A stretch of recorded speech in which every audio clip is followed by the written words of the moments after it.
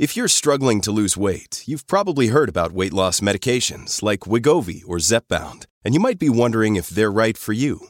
Meet PlushCare, a leading telehealth provider with doctors who are there for you day and night to partner with you in your weight loss journey. If you qualify, they can safely prescribe you medication from the comfort of your own home. To get started, visit plushcare.com/weightloss. That's plushcare.com/weightloss. plushcare.com/weightloss. This episode is brought to you by La Quinta by Wyndham. Your work can take you all over the place, like Texas. You've never been, but it's going to be great because you're staying at La Quinta by Wyndham. Their free Bright Side breakfast will give you energy for the day ahead. And after, you can unwind using their free high-speed Wi-Fi. Tonight, La Quinta. Tomorrow, you shine. Book your stay today at lq.com. Your brain needs support, and new Ollie Brainy Chews are a delightful way to take care of your cognitive health. Made with scientifically backed ingredients like Thai ginger, L-theanine, and caffeine, Brainy Chews support healthy brain function and help you find your focus, stay chill, or get energized. Be kind to your mind and get these nootropic chews at ollie.com. That's OLLY.com. These statements have not been evaluated by the Food and Drug Administration. This product is not intended to diagnose, treat, cure, or prevent any disease. Welcome to the New Books Network. Hello, everybody, and welcome back to New Books in Science, a podcast channel on the New Books Network. I'm Galina Limorenko, doctoral candidate in neuroscience with a focus on biochemistry and molecular biology of neurodegenerative diseases at EPFL in Switzerland, the host of the channel. Today we'll be talking to Alex Pentland about his and Alexander Lipton's and Thomas Hadjianou's new book, Building the New Economy, Data as Capital. How to empower people and communities with user-centric data ownership, transparent and accountable algorithms, and secure digital transaction systems. Data is now central to the economy, government, and health systems. So why are data and the AI systems that interpret the data in the hands of so few people? Building the new economy calls us to reinvent the ways that data and artificial intelligence are used in civic and government systems. Well, Alex, welcome to the show. Thank you. Glad to be here. It's great to have you here with us today. So, as we have gone through the unprecedented times of the recent global pandemic, I was wondering if you could start by reflecting on how has it affected you and your work, and maybe some main takeaways that you have gathered from the experience. Well, being a research unit, it didn't actually do very much. We don't have test tubes or anything. We have data and computers, and you can access them from anywhere. So in many ways, we were very productive. But like any place that's suddenly distributed and you don't have that serendipitous interaction, it wasn't something where we could bring new people in, and it wasn't really anything where we could invent new directions and change our thinking. It was mostly, taking care of the things we always wanted to do but never seemed to have time. So from that point of view, it was good, but I'm glad it ended when it did because it's not clear. We might have run out of things to really pay attention to. On the other hand, of course, from a sort of science point of view, it was an amazing opportunity to see what's called a natural experiment. So people did all sorts of crazy things, like shut down the economy, like limit motion, like, on and on. And that gives you a chance, if you observe that, to figure out what things are really driving behavior, what are the effects of things. I'll just give you a small example. It turns out that all this working from home stuff, the biggest effect of that is all the people who work in restaurants and delivery and cleaning in white-collar areas, because they were suddenly all thrown out of work. And so in city after city that we looked for, the biggest economic effects were all the white-collar people staying home and therefore throwing those blue-collar people out of work. Unintended consequence. Yeah, that's really interesting. So you haven't really predicted that, not you, but in general, scientists. No, well, people didn't expect that Hmm. because it's a second order effect, and they were looking at that. And of course, now we're living through a number of the things that are second order effects. Like it's very predictable that if you separate people and limit social interaction, you're going to get a lot more mental health problems. And there we are, right on schedule. We have a lot more mental health problems. And similarly, if you convince people that it's dangerous to be out, they're not going to go in for medical exams. And guess what? They didn't. And so when now people are being diagnosed with cancer and so forth, that's much more advanced than they would have otherwise. And you yourself, did you adjust some of your habits, perhaps Oh, traveling? And would you keep your habits further? well, of course, right? I used to travel a great deal, and I hardly travel at all now.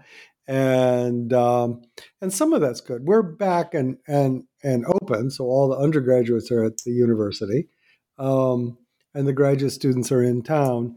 But we don't get together the way we used to.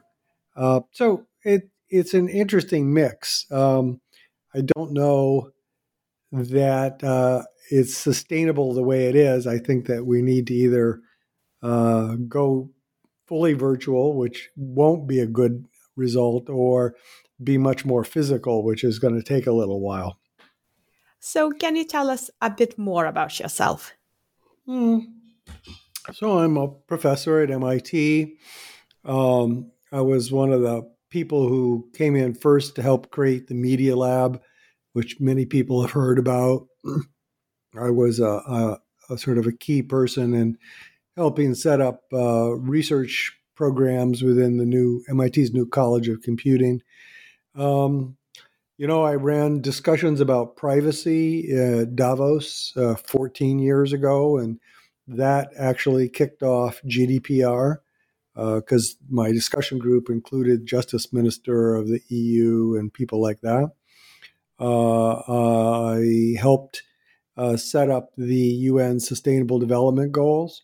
I was part of what the UN Secretary General called the Data Revolutionaries, which Mm. is thinking about how data can inform and measure progress on the Sustainable Development Goals. And we've had a real emphasis on starting essentially social companies in various ways out of my group. And those social companies now handle things like 1/10 of all the births in the world and touch literally billions of people every day. So we've had some effects in the real world too. And were you always fascinated with big data, or how did you come about to really liking this? Well, I've always been fascinated with human society and understanding that. It was really what I wanted to do when I first went to college, but discovered that the only sort of evidence that was available was little laboratory experiments, and it wasn't very predictive. Um, and so that was a little disappointing. But then my first job was counting beavers from outer space. Wow. So very, so how do you do that? Well, it turns out beavers make ponds, and you can see ponds from outer space. So if you count the number of ponds, you get an idea of the number of beavers, and that was big data, right? Like how many beavers are there in the country of Canada is a big data question, and so that sort of started me on the path. So it was things like how many beavers, how is the wheat growing in Russia, so on and so forth. And we've really just sort of carried that on in various other ways. And what roles did your mentors and colleagues as well play along your career journey? And maybe you have some advice to our younger listeners and early career researchers. Well, the real reason to be in research is to have impact, and impact can come not just through papers and citations, but also through things that happen in the real world. That's what you really care about. Um, and to have that sort of impact, you can't do what everybody else does. You have to sort of put your thumb up in the air and say, which way is the wind blowing? And then try to get ahead of other people, which means that what you're doing is not going to be very popular at the beginning. People are going to say, why are you doing that? Can that really work? But if it turns out that you're right, you will have helped define an entire area of science and application. So your latest book is Building the New Economy. And can you give us a glimpse into what it's about and how did you come to writing it? Well, I'll handle the writing first. This is that there was this thing called a pandemic and we were all at home and we had to do something. So I wrote a book. Here's the thing that motivated, though. For years, we've been thinking about privacy and the way the internet is set up and all the sort of unhealthy things about that. And things like GDPR, the original discussions I had, envisioned rights for people. But it's very difficult for individuals to handle the complexity of data and data rights and follow up. And individuals don't have a lot of power. And then people have tried to make general rules about data and AI, but those are very hard to do precisely and correctly and not throw out, for instance, things that will help medicine with things that help only advertising. So it's a conundrum. And I think that the realization came to me that what's happened is something a little more profound than what most people think. It's not just that there's data now. Data is really a primary means of production, like money or like labor or like land. And it is going to occupy a serious position in our societies, in our cultures, to help us govern better, to help us be productive, to help us be safe. And as a serious means of production, of course, it needs the institutions that are typical of that. So, for instance, for money, we have all sorts of regulations about how money has to be audited and, what's fair and what's not fair. And the same is true of labor. But those institutions didn't happen just out of some regulator's mind. They happened because groups of people banded together and pushed for change. So in the case of labor, this was the birth of labor unions. And labor unions came about when workers were being unfairly treated by a few big companies, which sounds sort of familiar today. Few big companies, unfair. And they bound together and collectively pushed for change. And what they did is in individual places, they pushed individual companies to change. And that happened again and again. And eventually the regulators caught on that this was something that they ought to do.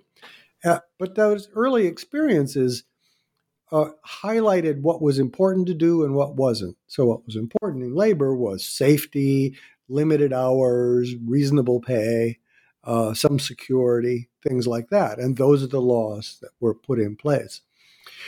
Most people don't remember that the same thing happened in banking.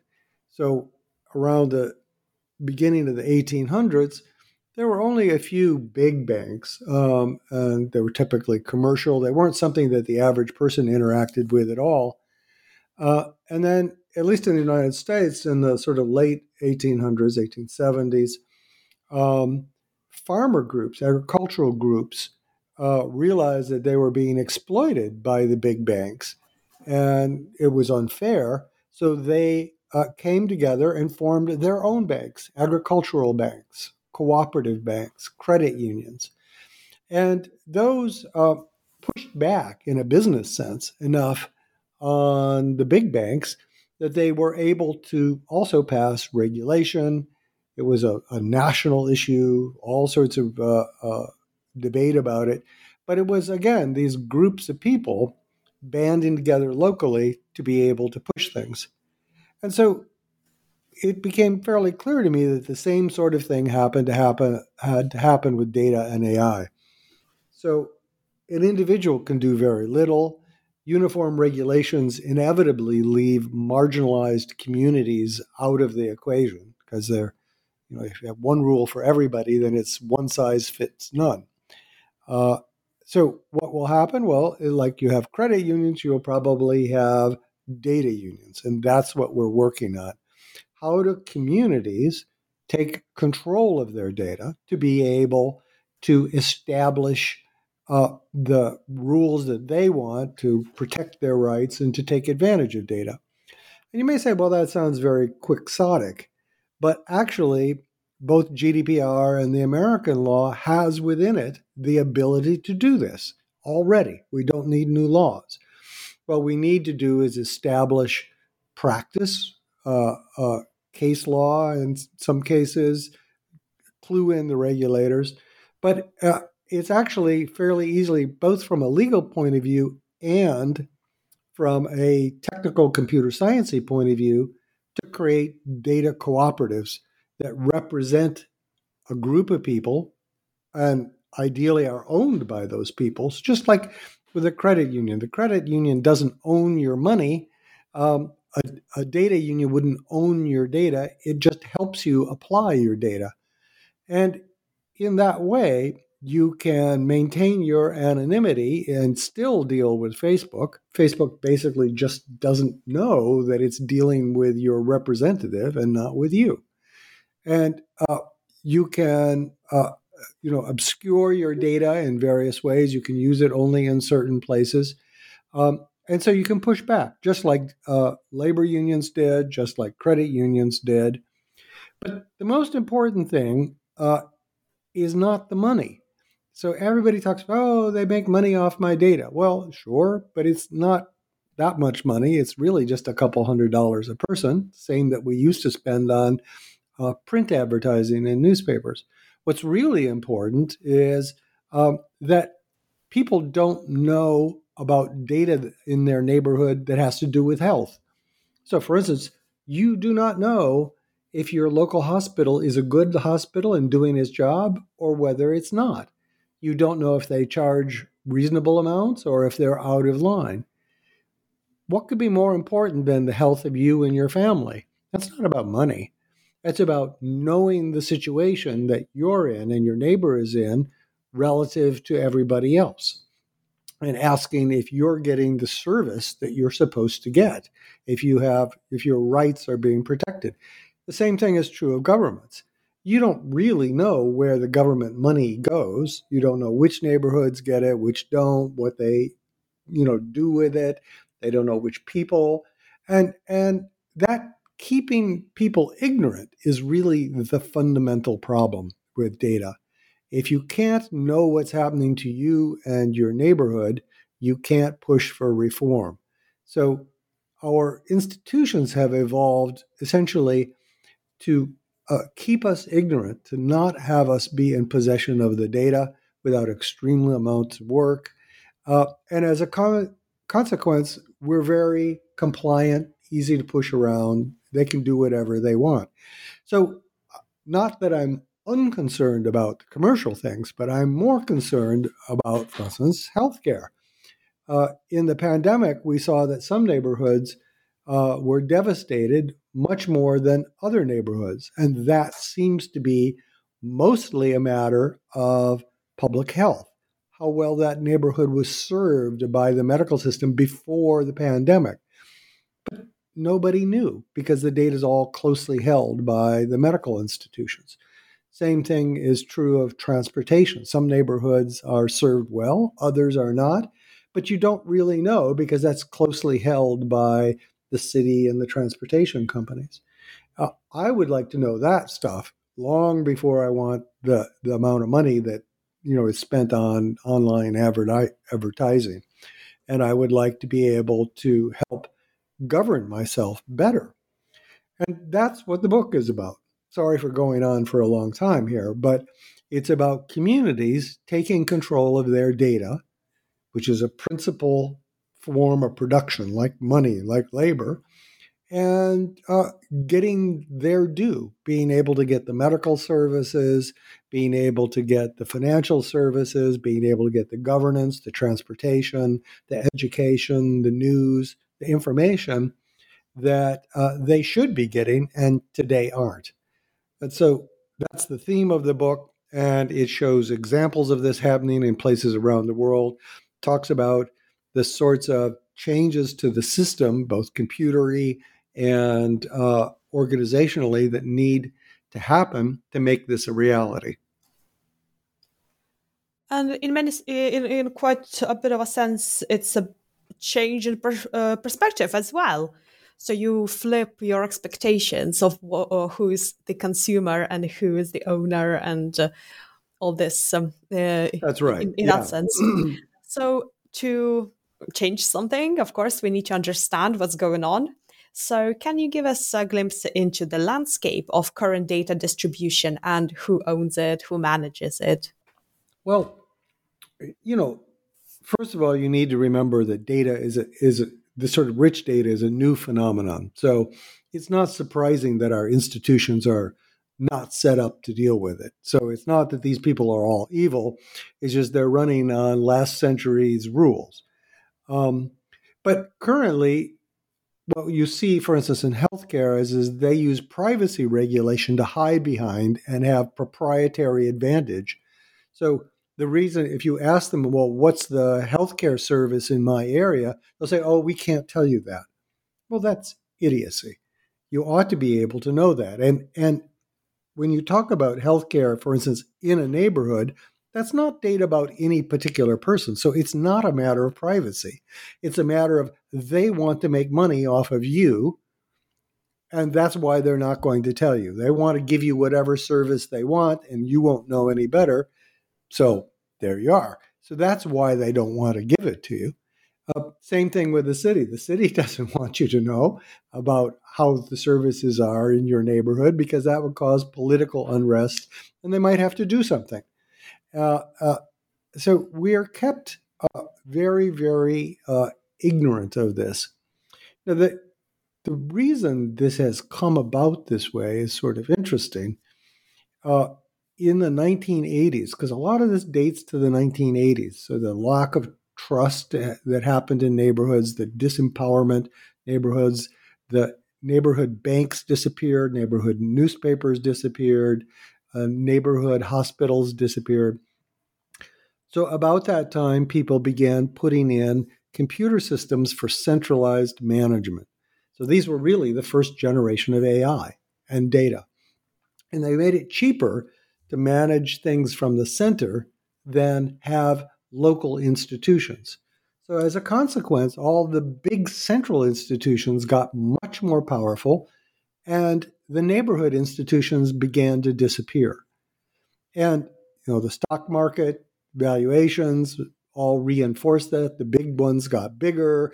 They became more price effective. So they took over even more. And so, for instance, in the United States, you only have, a few big banks that handle almost all of the banking, whereas you used to have lots of local institutions that could customize their service to the neighborhood, who knew you personally, where you had trust, you could talk to people.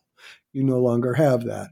Same thing with hospitals. Now the hospitals are all these big centralized things that view you and me as just being numbers, whereas it used to be that you would have local institutions that actually knew you and a general practitioner that knew who you were, maybe knew your family, and all that personalized interaction, all that local knowledge has disappeared because of this centralization.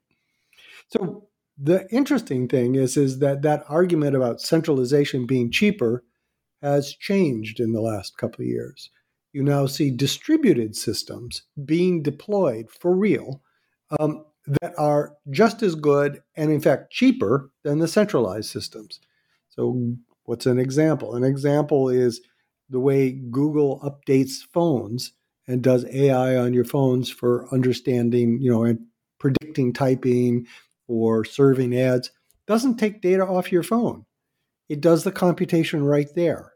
And the only thing that goes back to their headquarters are a couple of parameters that don't really say what you've been looking at and what you've been typing. So if Google can do this without people, being much aware of it and update billions of phones using these things, and thereby saving computation on their servers and communications, we can do the same things in many other places. And my group has been involved in this in many ways. So, for instance, we recently set up a system called Akoya.com. This is with Fidelity Investments, which lets people move money between banks without sharing their personal data. So it used to be that you had the banks, whenever they moved money, would share all this data about you too, which is a huge security risk, huge invasion of privacy. It's legal, but wrong. And we set up something where now banks can attest to each other. They can, vouch that, yes, this customer meets these needs. They're not criminals. They really do live here, that sort of thing, but without sharing any more data about you. So this data minimization on a big time, that's called distributed computing, distributed machine learning, distributed AI, where it happens on the edges, not in the center. And what that's doing is it's making it now cost effective to have local banks, local newspapers, local hospitals once again. And so we work with a whole variety of entities, networks and associations of these to be able to use this new capability to do distributed things cheaply, to be able to revitalize community institutions. So, what other technologies could enable data being viewed as a capital? Well, the core things are already there, right? So we have fiber in places like the EU and the US. Most places have good communications. The pandemic showed that you could do Zoom. You could do things like this recording without regard to distance. For most people, not for everybody, but for most people, it's an amazing achievement which needs to be extended further. So that's one thing. We now have supercomputers in our pockets, so we have computation everywhere. So those are two of the things.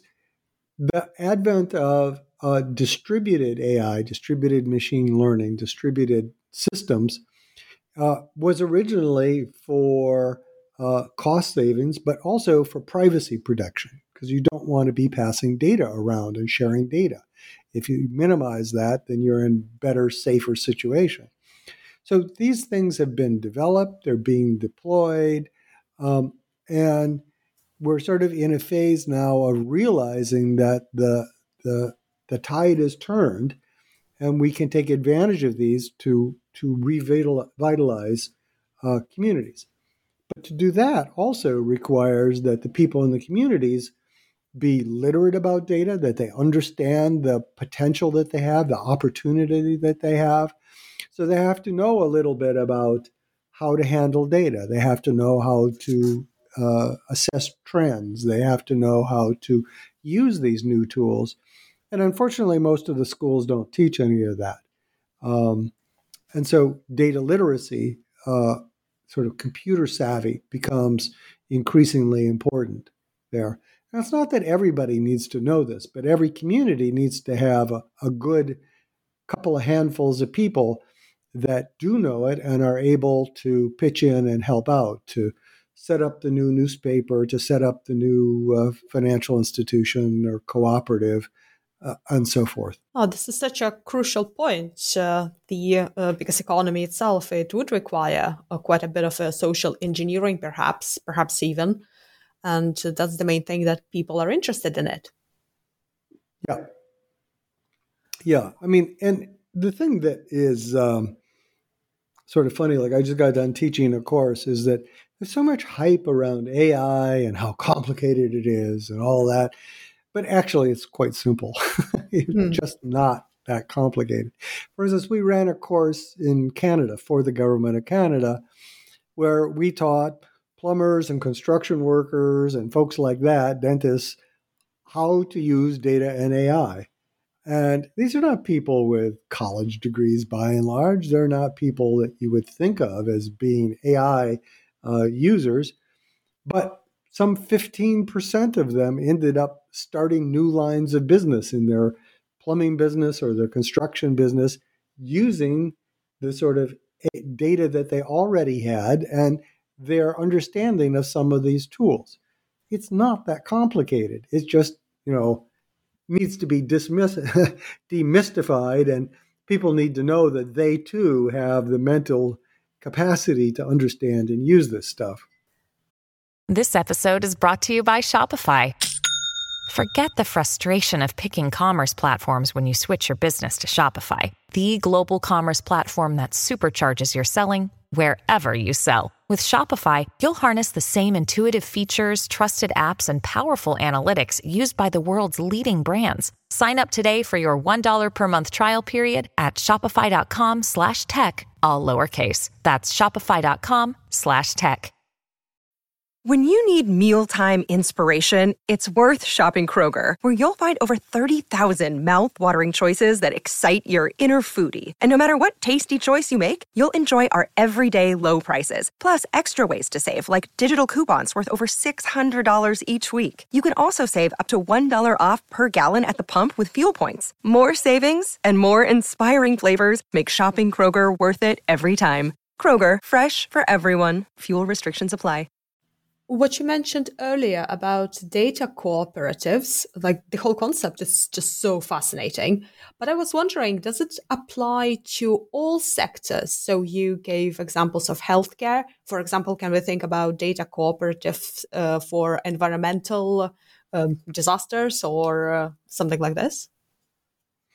Well, the model or the analogy might be credit unions. Okay, so these are financial cooperatives, and they handle money for all the different things you do, for paying medical bills, for investing in your house, for everything, right?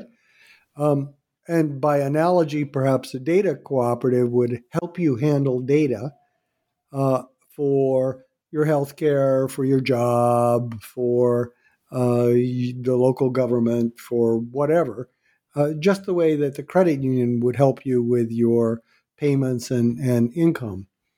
And the advantage of having a collective entity like that, something that help you out, is that it's complicated. I study this stuff. I've been involved in lots of aspects of it, and I don't know how to do stuff like that. The trade-offs require knowing the details. And so you need somebody who can represent you. You shouldn't be trying to do it yourself. And that sounds like a cooperative to me. So you already gave an example of minimalistic use of data for transfer of funds between banks. Can you give us some other your favorite examples of systems that have been applied and have been successful? Well, we have a number of spinoffs that have come out of my group. One deals with medical information. So the medical industry is very siloed. Nobody wants to share anything. And they pretend like that's all about privacy, but really it's for proprietary advantage, I think. And so what we did is we set up something that allowed the X-ray guy and the pharmacist and your doctor and the surgeon to all share information, but without sharing data. So they could ask questions like, should you be getting this treatment versus that treatment, without letting go of the data that they hold about you. And this is in some sense all an artificial thing, because the way that the industry grew up was very, very siloed. So the radiation people, the X-ray people don't talk to the pharmacy people, don't talk to the doctor, et cetera, et cetera. So that's enormously important for giving people holistic care while not spreading their data around. That's an example. Another thing that we do a lot of is we do things around government. It turns out that when they set up a new transportation system or a bus line or something like that, they actually know very little about who's going to use it. Is it good? Are these rich people, poor people, etc.? And now that we have these sort of rich data sources, we can look at how to best set up public infrastructure to serve vulnerable people, to serve poor communities, not only for transportation time, but for social impact. And to do that, you need to know relatively little. But I'll give you an example. If each neighborhood knew things like what other places do most people work? Where do people shop?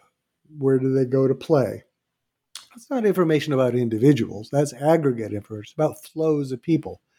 If the neighborhoods had data like that, which you could get from questionnaires, you can get it from car traffic, there's many places to get it, then you could design bus systems, for instance, that help people get to work or get to shop to places that were cheaper or better for them, or hook them more into the entertainment available in the area, or food that was better in the area. But currently, nobody keeps track of that data, and they don't use it.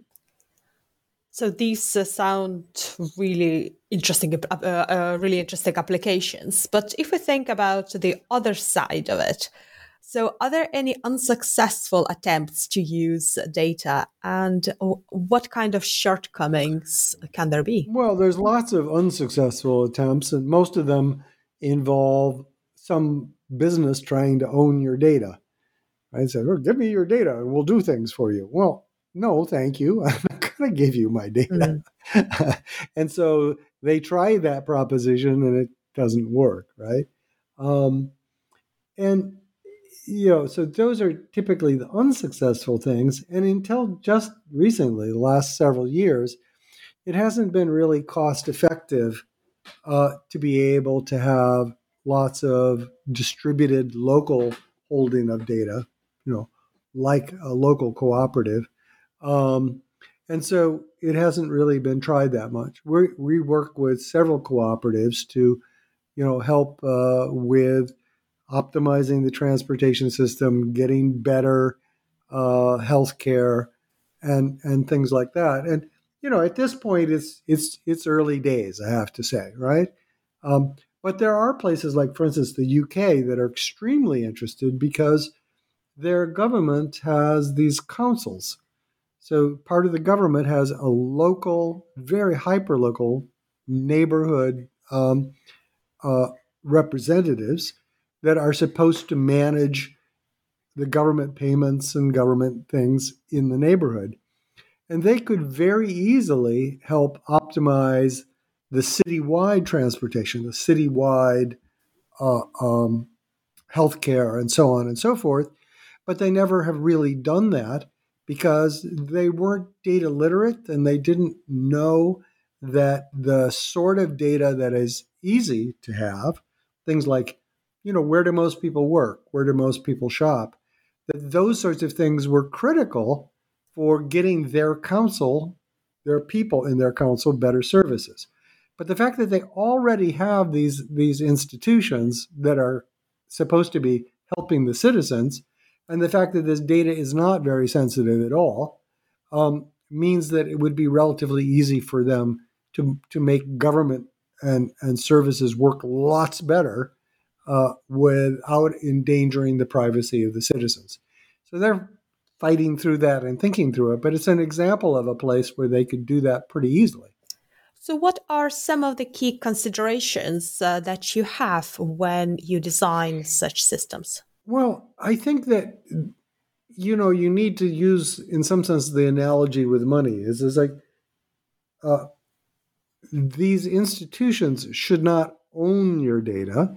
They should represent you the way a lawyer or solicitor would, or your doctor is supposed to act in your best interest. So they hold data for you and they help you do things.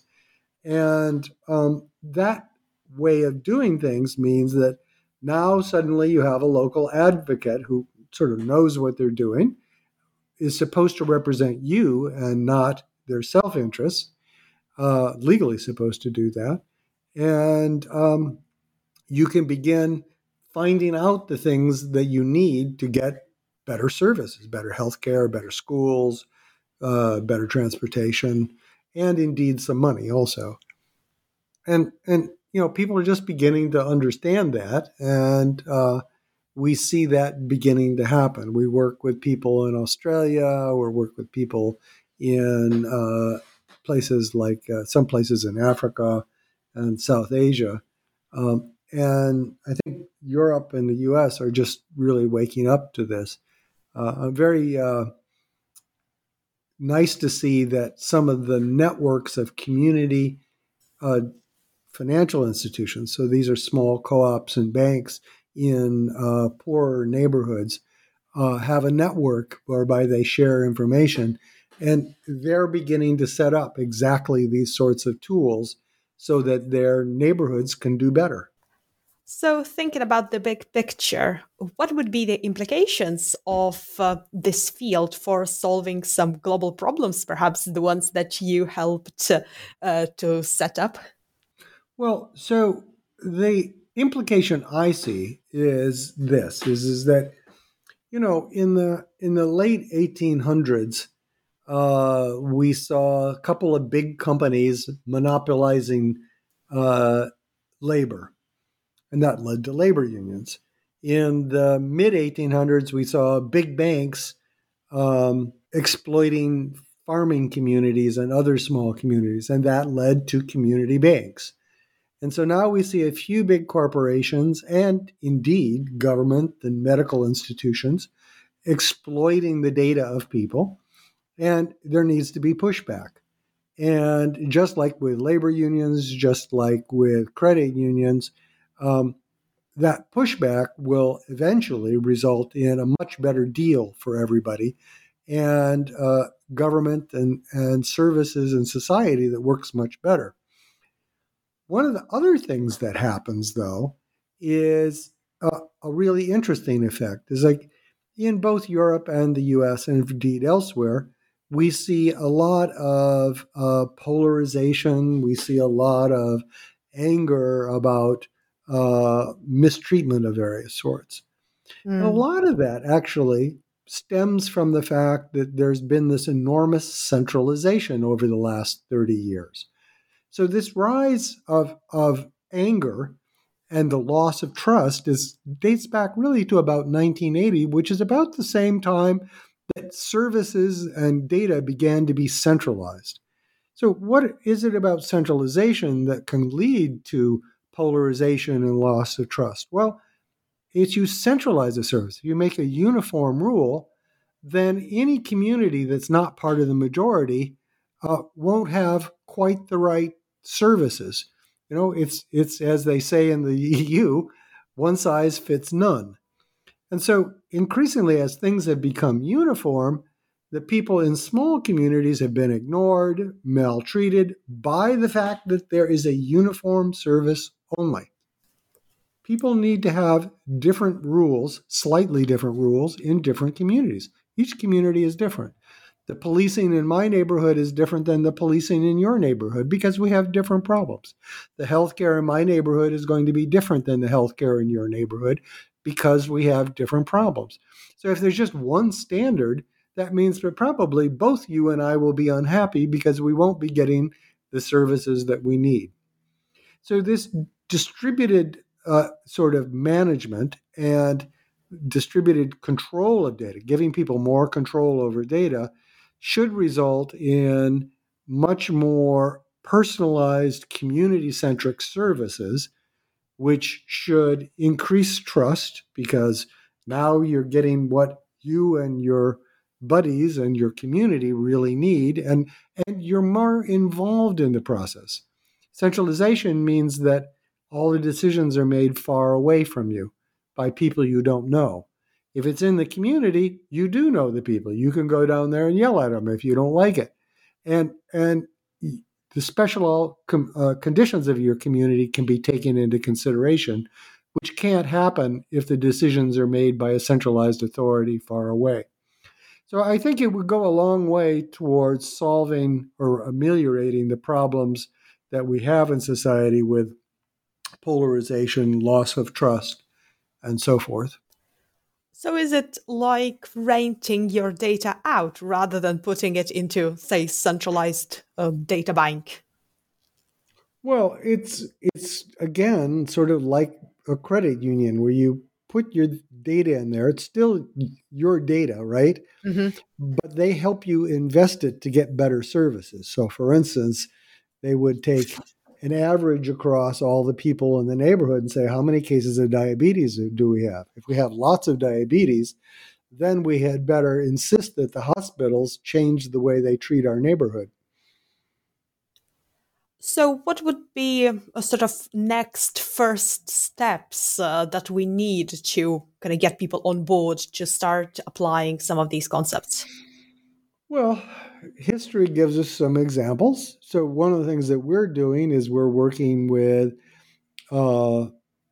teams of lawyers, teams of credit unions, teams of consumer unions to be able to really clarify the law so that people have not only says in the law that you have control over it, but that you actually have control over it operationally. So that's a first step, and that's moving ahead.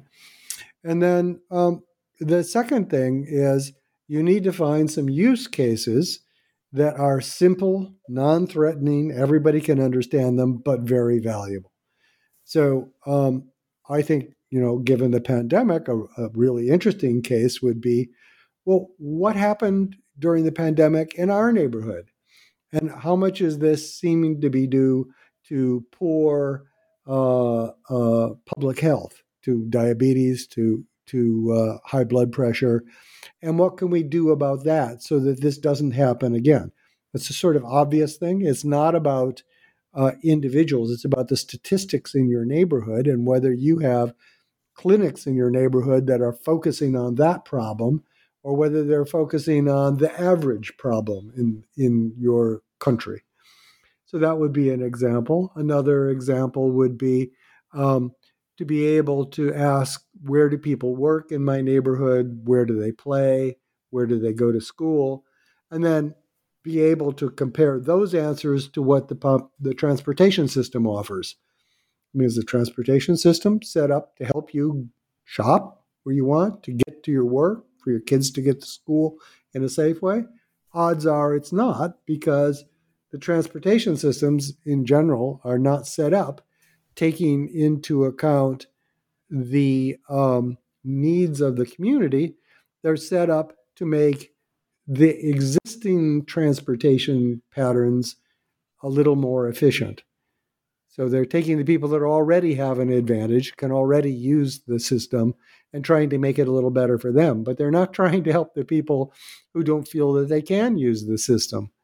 And what we've been able to show is that sort of just optimizing the current system rather than designing for the social need results in higher unemployment. It results in food deserts of various ways. It results in increased poverty. And so it's a very bad thing that we're not using the needs of the community to design services like transportation. So, what discoveries along your journey to writing your book, Building the New Economy, surprised you the most? Well, let me think about that. That's a good one. Oh, well, the one that was most interesting was this whole emerging area of there's a lot of different ways to describe it, but people talk about non-fungible tokens. Is that too technical for this? No, it's good. NFTs, always good. NFTs, yeah. So there's been a lot of hype about this, selling art using these digital tokens, Bitcoin, things like that are digital tokens. And what I've seen several countries, nations, set up systems to do this sort of thing. So China famously has one. So does Singapore. We helped Switzerland set up one. It's called the Swiss Trust Chain. Look it up. And it handles things like NFTs and allows movement of data in a much safer way than has previously been possible. And it's the realization that what's happening with these systems is that we're seeing the next generation of the internet. So the internet started off as a way of moving, messages around in a very robust way.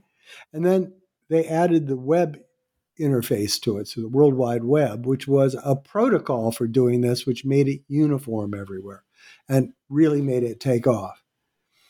But it's actually a terrible interface for business, for lots of other sort of government services, for healthcare, because the identities are not secure, the transmission is not secure, there's no necessary acknowledgement of things. So you can offer something, but you don't know if the person's accepted it, and it wouldn't be legally enforceable anyhow. But now you're seeing these new systems as a transaction layer on top of the World Wide Web. What that means is you can now buy, sell things, move data in a legally traceable and enforceable fashion. And that makes all sorts of things possible that today are a little dicey at best. And so in the book, I give an example one of my friends did of raising roughly $1 billion to build a hydroelectric plant. And what they did is they sold NFTs to people in a mountainous valley, and the NFTs can be changed in for electricity. So it's a NFT for 16 years of electricity, say, and you buy it now at a discount, and then you get your electricity for the next 16 years for free as you turn in your NFTs. And they sold these, they raised the money, they built the hydroelectric plant, and it's owned by the community. It's not owned by one rich guy or owned by the government. They did it by a sort of a crowdfunding via these transaction platforms and what's really the equivalent of NFTs. Similarly, we're working with the Recording Academy, which is the Grammy Awards, because musicians don't get credit for their music. So, music is something that should certainly be sold using NFTs, right? It should be licensed, sold, used so that the musicians can get paid, so that it becomes a healthy economy. But there's no transaction systems that support all of that today. And so we're talking with them about actually setting up such a system so that the ecology of music as a business can be much healthier than it is today. And we've already set up an initial one with the largest music school in the world, the largest popular music school in the world, and it's been quite successful. So we're hopeful that we could see the music industry become much more interesting than it is today. And as a data expert, does it bother you when you hear people using data is instead of data are? English can change over time. It doesn't irritate me, but then I'm not very sensitive to things like that anyhow. Well, we've taken up a lot of your time.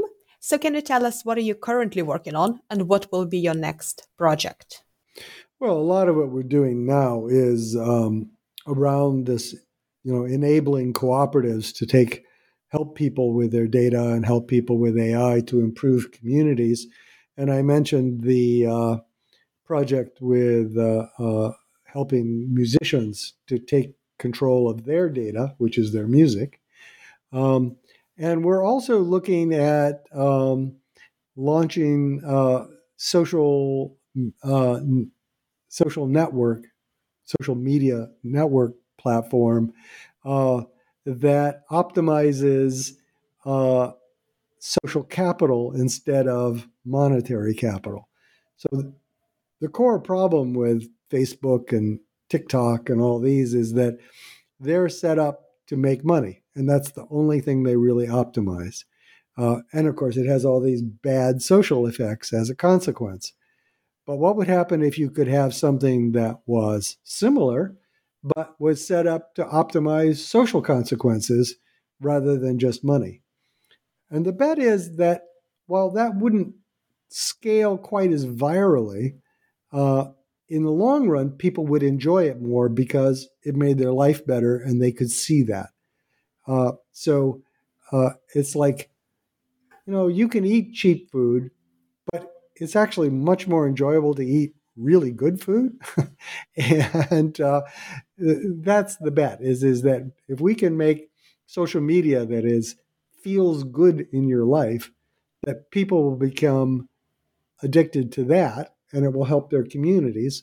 And when I say optimizes social capital, what I mean is it optimizes person-to-person human interaction, optimizes trust, minimizes disinformation. And we think we know how to do that because we've done enough experiments in this space that it seems that it's pretty plausible. And so we're thinking about launching something like that. Oh, these sound really exciting projects. So where can our listeners find more information about your work and also your book? Well, the book is at MIT Press, but it's also on Amazon and places like that. It's called Building the New Economy, Data as Capital. And Pentland is there's three of us that wrote it together, three people in my team here, but I'm the first author, so it's Pentland. And then our web pages are at connection.mit.edu.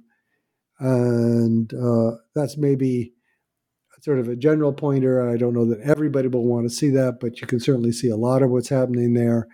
And there's a lot of other little websites off of that. And I think that may be the main sort of resources to point to. Excellent. Well, thank you so much for joining me today and for this illuminating discussion. Oh, my pleasure. My pleasure. Look forward to meeting people because of this. Take care. Thank you.